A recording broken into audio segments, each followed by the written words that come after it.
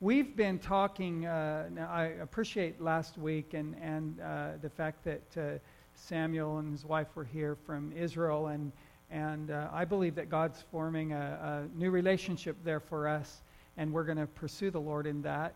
But in between, we have Robert coming next week, but in between some of these speakers that are coming, I've been talking to you about the core value at Church of Living Water, that we value Scripture.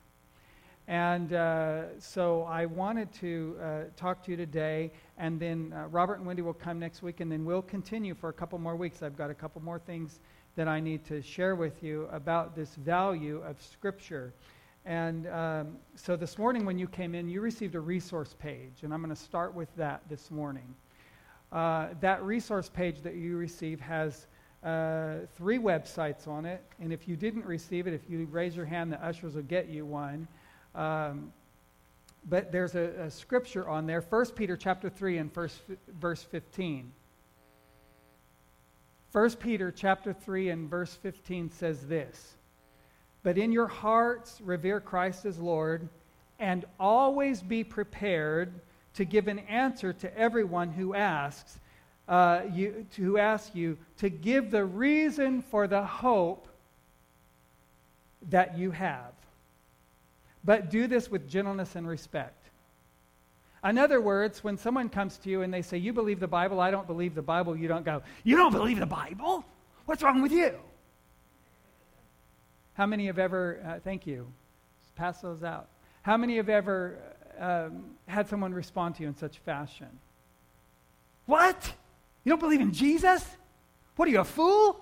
Well, the scripture says the fool has said in his heart there is no God, but it's not our responsibility to point that out to them, is it? No. So what I've given you is to help you as a believer have an answer for the hope that lies within you. There was a man named Josh McDowell. The first reference that's on here, Josh McDowell, back when I was a teenager, was a man who set out to disprove the gospel. He set out to disprove the gospel. And when he set out to disprove the gospel, he proved to him that Jesus is who he said he was. He proved to himself. He came to the Lord. And he wrote a book called Evidence Demands a Verdict, and so on, and some of that's very old. But his ministry has stayed very current, and they deal a lot with folks who are atheists and folks who just simply believe that the Bible isn't true, and they deal with it from a scientific perspective. And so if you are at all a deep thinker, you'll really enjoy his stuff. But there's 3 websites that I gave you. The first one is Josh McDowell's, one of Josh McDowell's websites, and it discusses the following thesis. It says, "We can trust the details of the New Testament to be accurate because non-Christian authors have confirmed biblical content such as people, personalities, and events as true." And so from a scientific or literal perspective, the truth of the word is talked about there. The second reference that I'm giving you is called the Essential Bible Blog, and this website discusses the top 10 reasons that the scriptures are true and reliable. Manuscript evidence, archaeological evidence, eyewitness accounts, corroborating accounts, literary consistency, prophetic consistency, expert scrutiny, leader acceptance, global influence, and changed lives. There is a system whereby historians will determine whether or not a literary work is in fact reliable. And it really only takes a few historical proofs to determine that a work is a reliable work. The scriptures have far exceeded those minimum standards. And so these websites will help you just from a kind of a scientific and literary perspective. The third website that I'm giving you is Bible Sanity, Notes on the Reliability of Scripture, and it discusses from 3 of those perspectives, those tests: bibliography test, internal evidence test, and external evidence test. And I just wanted to give you those things for those of you who are so inclined. if you would go and you would put 2 or 3 anchors in your heart where you could say, no, the Scripture is true because. The Scripture is true because of this, this, and this. The Scripture is true, it's proven because of this, this, and this. Those resources are available to you. For those of you that would like to have that tool, I just wanted you to have that. I felt led of the Lord to provide that for you. Now, listen, when you're dealing with atheists, let me help you with something. I discovered something that's just amazing. If you're dealing with someone who simply does not believe in God, or who says, prove to me that God is real. Well, we want to get in, we want to say, well, he's changed me. You understand how abstract that is for a concrete thinker, for us to give our testimony and share those things. But let me help you with something that you must understand. The Bible has been proven, Scripture has been proven to be true and reliable and accurate for generations. The responsibility of proof does not lie upon the believer. The responsibility of proof lies upon the one making the claim that it is not true. Don't let yourself get backed in a corner by someone who says, God is not true, prove it to me. You say, the reliability of Scripture has been proven time and time again. You prove to me that it is not accurate. The burden of proof is upon you. You're the one, atheist, you're the one who's making the claim. So the claim of whether or not Scripture is true or accurate, the claim that Scripture is not accurate falls upon the responsibility of the person making that claim to prove their position. And I'm going to tell you right now, the Scripture has been proven reliable for generations. The Scripture has been proven true for generations. So I'm giving you just some practical tools, and that's only 3 of them. If you start searching on the internet, the resources are endless to help you establish and be prepared to give an answer for, as far as just from a scientific perspective, from a literary perspective, the proof of Scripture. I just wanted to expose you to those things. Is that all right? I'm not preaching that stuff. We're not going to get into that stuff. I'm actually excited about what we're coming up on, because we're going to talk over the next few weeks about the correct way to use and interpret Scripture, how to handle the Scripture skillfully. We're going to talk about that for probably the next 2 or 3 weeks after Robert and Wendy come. Today we are talking about this reliability of Scripture. We've talked about the source of Scripture, that all Scripture is God-breathed. We saw that in 2 Timothy. Then we talked about the value of Scripture. We talked about the witness of Jesus and the building of the faith of the believer, and the moving of the believer to transformation rather than confirmation. The fact that Scripture brings freedom. We've talked about all of those things. Today, I want to talk to you about the timeless soundness of Scripture. And the only thing I'm going to do in giving you that is I'm going to give you Scripture. Scripture is the best approach and the best tool to use to establish in your mind the soundness of Scripture.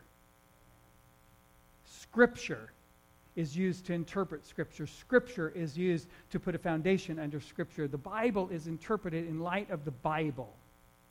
And so I want to just give you some passages of Scripture today. They really speak for themselves, and I'll try. I really would like the Holy Spirit to help me try not to editorialize too much, to be honest with you. I would like Scripture to speak to you today, but I will give you a thought or two. All right? Say, go for it, Pastor. And then let me just mention lunch before we do this, because there is about 100 hamburgers and 100 hot dogs out there, and all the trimmings and whatever y'all have brought to go with it, and whatever sweets and treats and all of that. And there's chili and cheese and chips and salsa for nachos with some peppers, and y'all can go home with heartburn, and the Lord will bless you. All right, and then there's games at the tables, and there's going to be volleyball, I understand, out there available. So we're just going to have a good time. We want you all to stay. Stuart's already shared that with you. And if you didn't know or you didn't bring something, please don't think that there's not enough to eat. There's plenty. Okay? All right. 1 Peter chapter 3 and verse 15. I already read it to you. In your hearts, revere Christ as Lord. Always, somebody say always. What does always mean? At all times. If you're walking down the road, as Dr. Eileen was sharing with you a minute ago, and you run into an individual who needs prayer or who needs an encouraging word or who needs a deposit from the Lord, always be prepared. If you are at a family reunion, oh God, help us. And, you know, in the family reunion, there's all those folks who love one another and who believe the same. And then there's always there's the in-laws and the outlaws, right? In every family reunion. And so always be prepared to say to those wonderful family members, Jesus is Lord. Is there something I can pray with you about? Is there something I can encourage you about? Isn't that wonderful? Always. I always say with family, you don't get to choose who your family is, because inevitably one of your kids is going to go marry someone that you didn't want to be part of your family. And the minute they bring them home, you're going to go, oh my God! But you've got to realize that you have an assignment in the life of that individual. Even if it's momentary, even if it's temporary, and some of y'all are praying it would be, don't do that.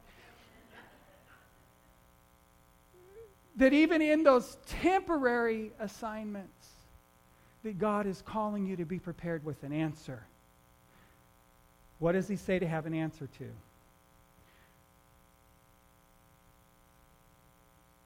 Be able to give an answer to everyone who asks, to give the reason for the hope that you have.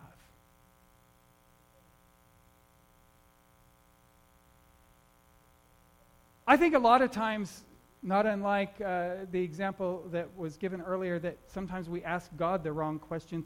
I think a lot of times we answer the wrong questions. And someone comes up to you and they begin to talk to you about the things of God. I had someone pull up in the parking lot one day, and he says, "Are you the pastor?" And I said, "Yeah." And he said, "Can I ask you a question?" He said, "If God," how many of you have had that question? If God is a good God, and if God really created the earth, and if the Word of God is true, then why is everything such a mess? And you know what? Wrong question. That's the wrong question. I said, my first response to him was, do you want God to make you a robot where you have to do everything he tells you and you have no choice in the matter? No. No, I don't want that. Do you want to be controlled by God? Do you want to be controlled where God says, now you're my little puppet and you're going to go do this and you're going to go do that and you have no choice in the matter? He said, no, I don't want that. All right, there's your answer about why the world is a mess. Now let's ask the real question. Do you want a relationship with Jesus Christ, or do you want to leave this earth without him? Simple. All of a sudden, he's like, man, that conversation sure turned down a road I wasn't expecting. All of a sudden, we're down to, no. Let's not talk about the world and the mess we're in. Let's talk about you, my brother. It is appointed unto man once to die, and after that experience, you're standing before God. That's the real issue. Real issue is not the world around you. You're using that as a smoke screen to keep you from having to address the real issue of your life. The real issue of your life is that you're walking through this life without a relationship with Jesus.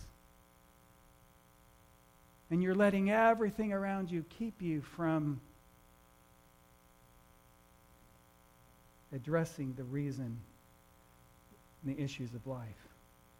So the Bible says to you and I as a believer, regardless of how mature we are in God, how long we've known him or walked with him, to be able to be prepared, Prepared indicates, the Scripture's indicating to you that you must be prepared in advance. that you must be deliberate in being prepared to give an answer to everyone who asks you to give a reason for the hope that is in you. And then you are to do this with gentleness and with respect. We're living in a world, this is kind of off topic for a minute, but we're living in a world where believers are seen at times as highly disrespectful and anything but gentle. And I understand the times that we live in. And I understand that you as believers feel like some of your rights and your privileges and the things that you believe in, the things that we love and that we hold to are being stripped away from us in our culture. And I get it. Hey, I get it. But the Scripture tells us that the answer that we are to come with is to be delivered in gentleness and respect. So we read in 2 Timothy chapter 3 and verse 16 and 17 a few weeks back, all Scripture is God-breathed. Somebody say all. That's kind of the same thing. I want you to pay attention to words like this in Scripture. But this is kind of the same thing as that instruction we received a minute ago, always be prepared. This is all Scripture, all. That means that there's not part of this that God didn't breathe. And you've got to understand this as a believer. I've got to understand this as a believer. All Scripture is breathed out by God and profitable for teaching, reproof, correction, training in righteousness. All Scripture. All Scripture. You don't get to chop it up. We're living in a culture that wants to take the things that the culture likes and disregard the things that the culture doesn't like. And we want to pick and choose and take the Scripture that makes us feel good and comfortable and do away with the Scripture and say, okay, this part, we're even to the point in the assessments of Scripture that people are making is that, well, God meant this, but he didn't say this part over here. That guy, when he wrote that, must have just had too much pizza. That was a burrito dream. No. All Scripture. All Scripture. Now, I want to talk to you about that. You're going to get into discussions with some people, and they're going to tell you that the Scripture through the years has watered down and has been misinterpreted and misread and misrepresented. Well, that may be true in some cases if you pick up a book or you pick up a literary work that someone has done, and it may be true in a case-by-case basis where someone misinterprets or mishandles the Scripture. It's absolutely true. The Bible said false teachers would fill the earth in our day. You ought to know that false teachers fill the earth in our day. But we still have the original manuscripts of Scripture and some of the early manuscripts of Scripture through which Scripture has been interpreted and through which Scripture has been translated into the languages. We still have those close early documents that have protected Scripture. And you and I need to understand that if God spoke it in the beginning, it'll still be here at the end. It will still be His Word. It will still be established because He said, my Word will never pass away. So if you and I need to trust, just from a spiritual perspective, we need to trust the Holy Spirit's ability to guard and protect the Word of God throughout the generations.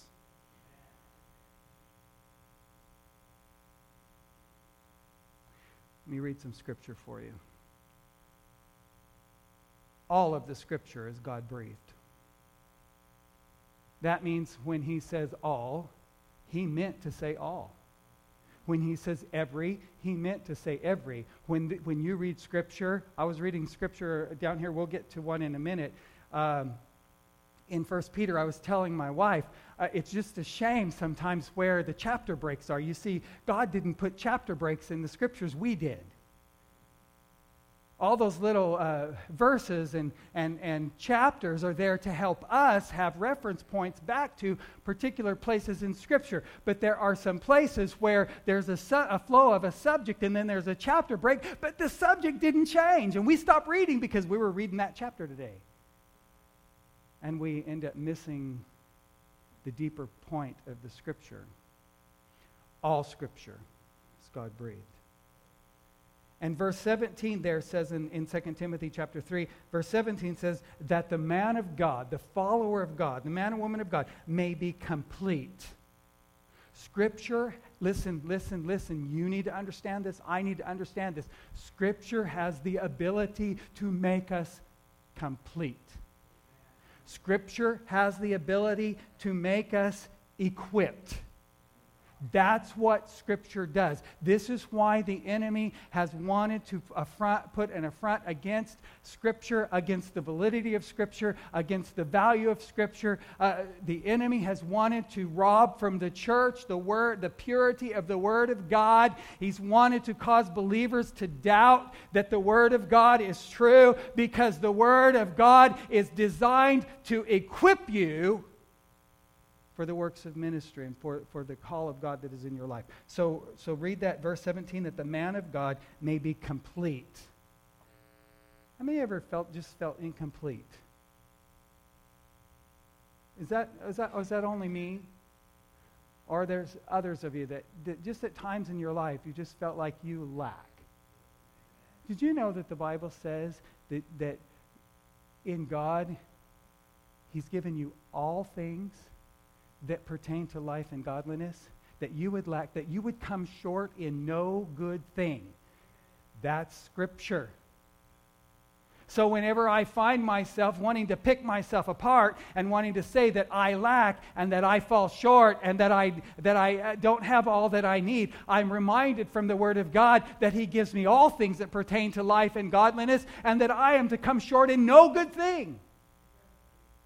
You should understand that what God says over your life is that it's His desire that you would come short in no good thing.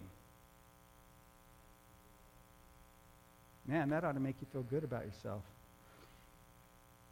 Isaiah chapter 40, verse 6 through 8.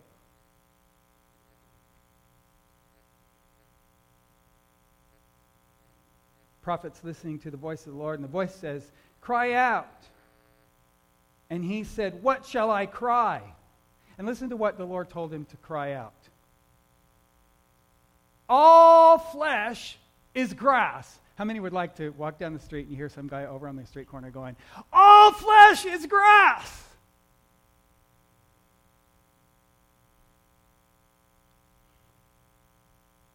"And all its loveliness is like the flower of the field. The grass withers." Oh, that's an uplifting word from God. All flesh is like grass, and the grass withers. When you're young and you think about the longevity of life, you don't think the same as you do as you get older and you go to the mirror and you look in there and something's withered. And you realize the word of the Lord is true. But it's not particularly uplifting. But the prophet is told, this is what I want you to cry in the streets. This is what I want people to understand. All flesh is like grass, the loveliness of the flowers of the field. The grass withers and the flower fades because the breath of the Lord blows upon it. Time passes, the wind blows upon it, and it fades. But surely the people are like grass. But the grass withers and the flower fades. But the word of our God stands forever. Listen, saints of God, that needs to become a part of who you are. Not just a scripture that you memorize, but a truth that you stand in and that you build your life on. There's a difference. There's a difference between memorizing scripture and building your life on it. Your life's going to fade away. A couple of generations down the road, there's going to be a box of pictures in some great-grandchild's house, and they're going to begin to pull out pictures, and they're going to pull out a picture of you, and the little kid's going to say, "Mama, who was this?" And Mama's going to say, "I think that was your great-great-grandfather. I think." I mean, only about 2 generations. It happens all the time. When I get my mom's pictures out with her, and I've gone through them, there's many pictures in there. She's like, "Let me see. I think that was." 2 generations later, and people are thinking they think they know who you were. But the word of the Lord will stand forever. 2 or 3 generations down the road, they'll look at your picture and they'll know that you were an ancestor, but won't even know your name. But the word of the Lord will stand forever. You can build your life on it.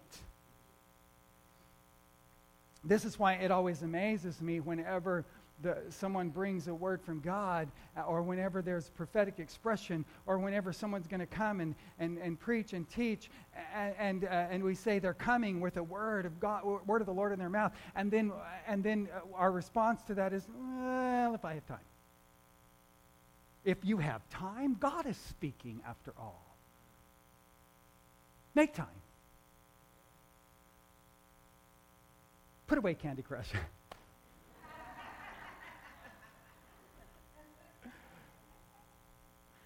Man, you helped me today. Thank you. All right, so now, Peter discusses this passage of Scripture, and I want you to turn to 1 Peter chapter 1, verse 22. I want this to get in your spirit. I want this to become a part of who you are. Since you have purified your souls in obeying the truth through the Spirit. Now, let's talk about that. Who's he talking to? He's talking to believers. There are portions of Scripture that are written to believers, and there are portions of Scripture that are written as warning to those who don't believe. And you don't take the portions of Scripture that are written to those who don't believe and apply them to your life in the same context as the Scriptures that are written to believers. This is written to believers. Since you have purified your souls, your mind, your will, and your emotions, since you have let the Lord begin to purify and do a work in you in obeying the truth. How did they purify their soul? Oh, wait, I thought it was because someone laid hands on me and cast something out. No, they purified their soul through what? Say it louder. Obeying the truth. Through the Spirit. You didn't do it on your own. You don't have the ability to do it on your own. You don't have the strength to come to God on your own. It is by the ability and the strength of the Spirit of God that you come and that you obey the truth in sincere love of the brethren. Love one another fervently with a pure heart. Since you've obeyed, love one another. This is why we have fellowship. This is why we develop relationships. This is why we do the things like we're doing today. Because the Scripture says, once you've obeyed, you have an assignment in each other's lives. Are you following that train of thought there? Love one another fervently. I don't know that we do that yet. Love one another fervently. With a pure heart, having been born again, not of corruptible seed, but of incorruptible. Listen to this statement.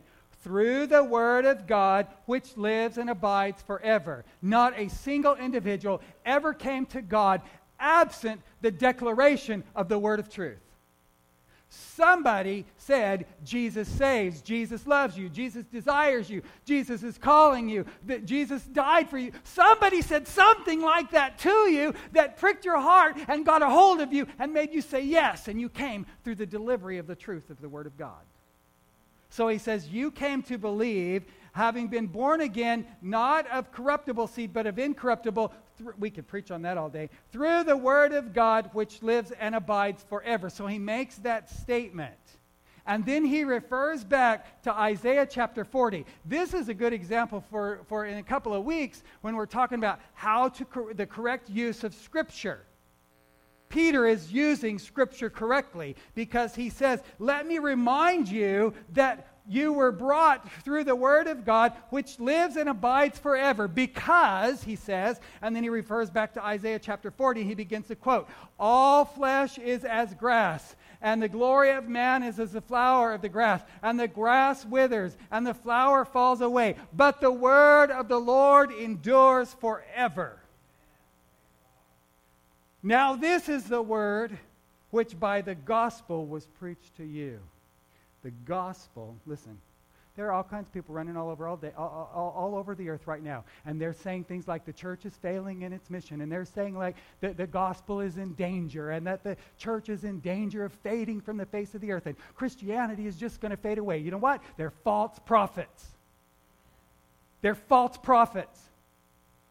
Because the Bible said the word of the Lord stands forever. And Peter said, this is under the inspiration of the Holy Spirit, by the way. This is the word which by the gospel was preached to you.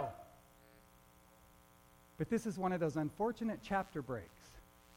Because normally, if you're reading and you're going to read through the book of Peter and you decide you're going to read a chapter every day, you're going to stop at the end of chapter 1. And then tomorrow, after you've forgotten about the majority of what was in chapter 1, you're going to go pick up and read in chapter 2. But if you remove those chapter breaks and you read, now the word of the Lord in verse 25 endures forever. Now this is the word by which the gospel was preached to you. And then you go into chapter 2, verse 1. Therefore, see that conjunction?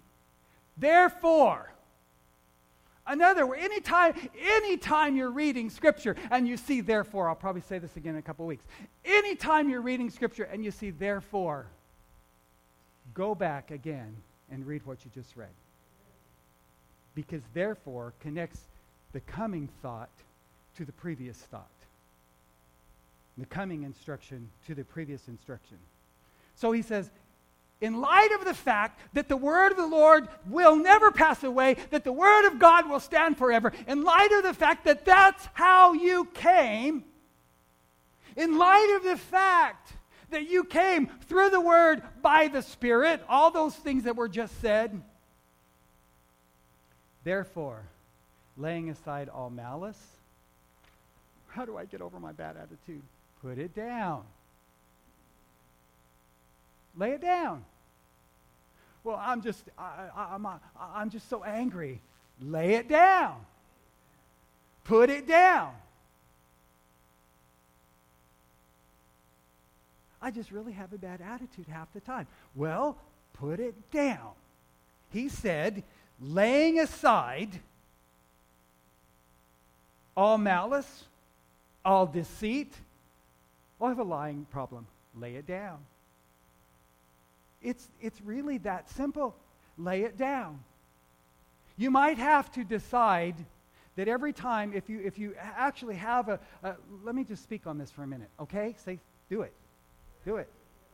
If you have a problem with telling the truth, you might have to discipline yourself that every time you have something come out your mouth that is not true, that you say, wait a minute, stop right there. I shouldn't have said that.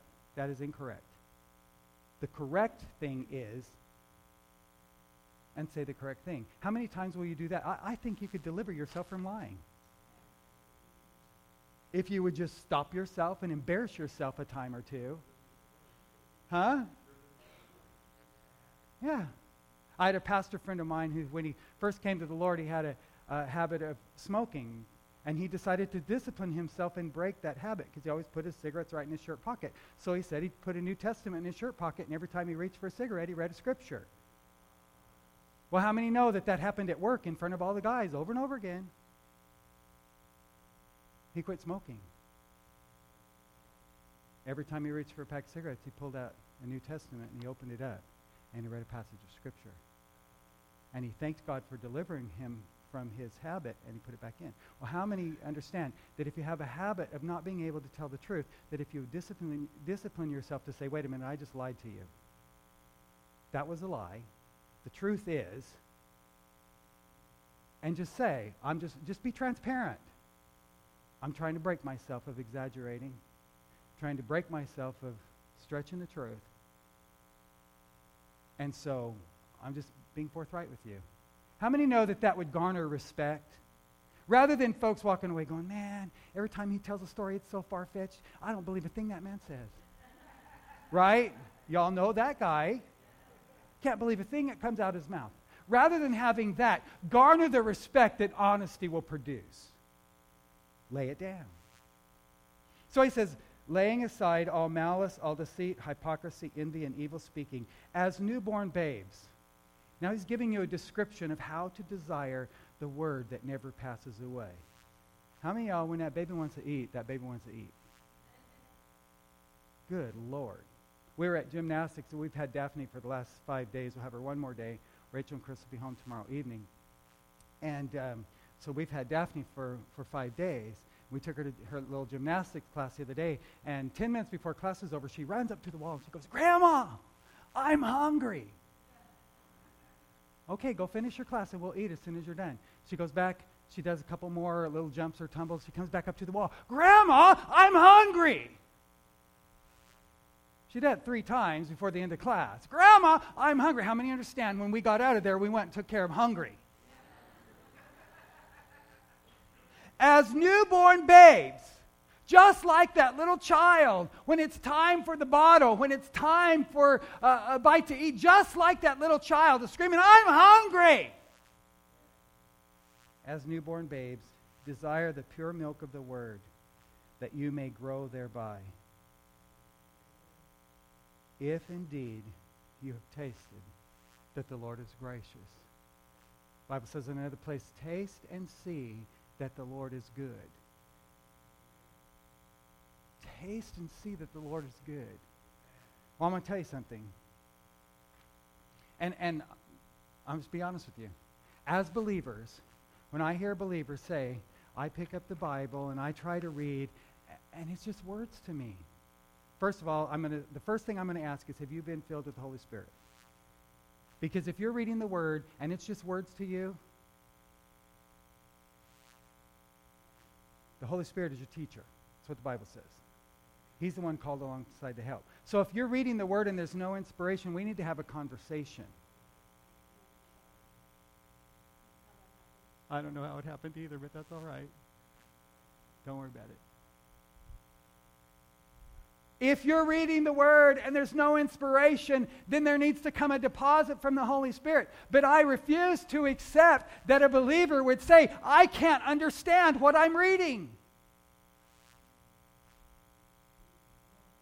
Are you with me? I refuse. If the Holy Spirit is your teacher, and you tell me that you're reading the Word and that you can't receive or understand what you read, then you're telling me one of two things. The Holy Spirit is not doing His job, or you're not willing to receive from the Word that you're reading. I think the Holy Spirit's probably doing His job. And it may come with the fact that maybe you're taking the wrong approach. Maybe you're trying to eat the whole... how would you eat an elephant one bite at a time, right? You're trying to eat the whole thing rather than taking the morsels that are there. And maybe we need to talk about your approach to receiving the Word of God. How many understand that if I take you over to Don Pepe's, oh, somebody say hallelujah. You like that place, don't you? If I take you over to Don Pepe's and I order you a monster burrito, you're not going to swallow it in one bite. Are you following me? I mean, good Lord, giant flour tortilla full of rice and beans and some of the most wonderful shrimp in the earth. I'm making you all hungry because we're getting ready to have lunch. But you're not going to ingest it in one bite. You're going to take the pieces, the morsels of the meal that is set before you, and you're going to enjoy each morsel. As you ingest that meal, you're going to take it one little bite at a time, and you're going to sit there and you're going to enjoy as each piece of that meal sits upon the palate, and you're able to taste and see that it is good. That's the way you eat the Word. That's the way you receive the Word. Some of y'all are reading whole chapters when you ought to take half of one verse. And you ought to meditate on that promise all day long. The fact that I said to you earlier that He's given you everything that pertains to life and godliness. If somebody would go home tonight and look that verse up and read it in its context and receive those words and meditate upon it through the night and get up in the morning and think, man, that tasted so good. How many have ever had something twice because you liked it? So go back and have it again. think I'll go read that again. Where the scripture says that he would that you would come short in no good thing, and that you would read that and say, you know what? God has determined that he does not want me to come short of any good thing, to come short in any area of my life. There are some people who'd go back to school and finish their education if they got their head around the fact that God said he doesn't want you to come short. I believe there are some people who would actually change your vocation because you would have a boldness to do something different if you got the revelation that God doesn't want you to come short in any area of your life. There's some folks who would take their spouse and sit down with someone and get some counsel and some direction because they had a revelation that God doesn't want them to come short in any area of their life. And they'd realize that in their relationship, they're living short of the passion and the blessing and the expression of who God is that should exist in their marriage.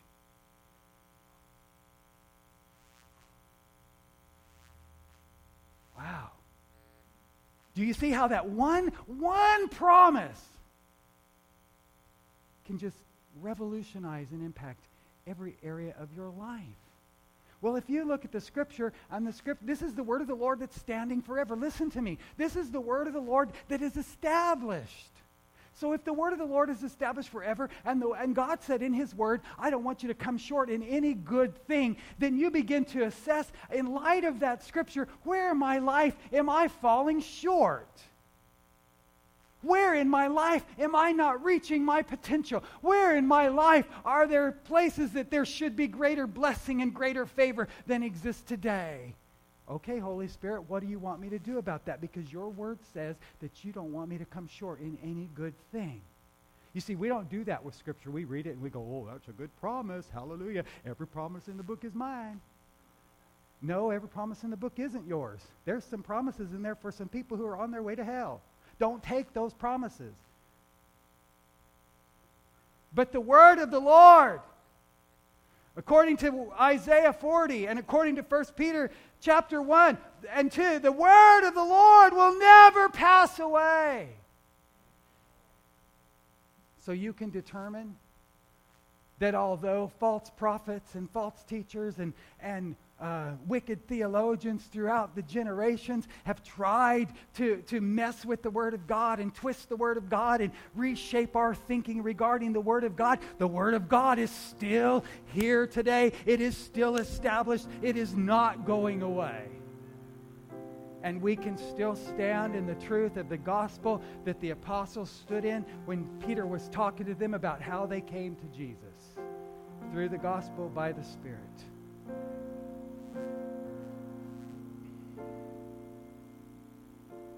Romans 15:4 in closing says, for whatever was written in former days was written for our instruction, that through endurance and through the encouragement of the Scripture. Somebody say encouragement. What does that mean? Encouragement.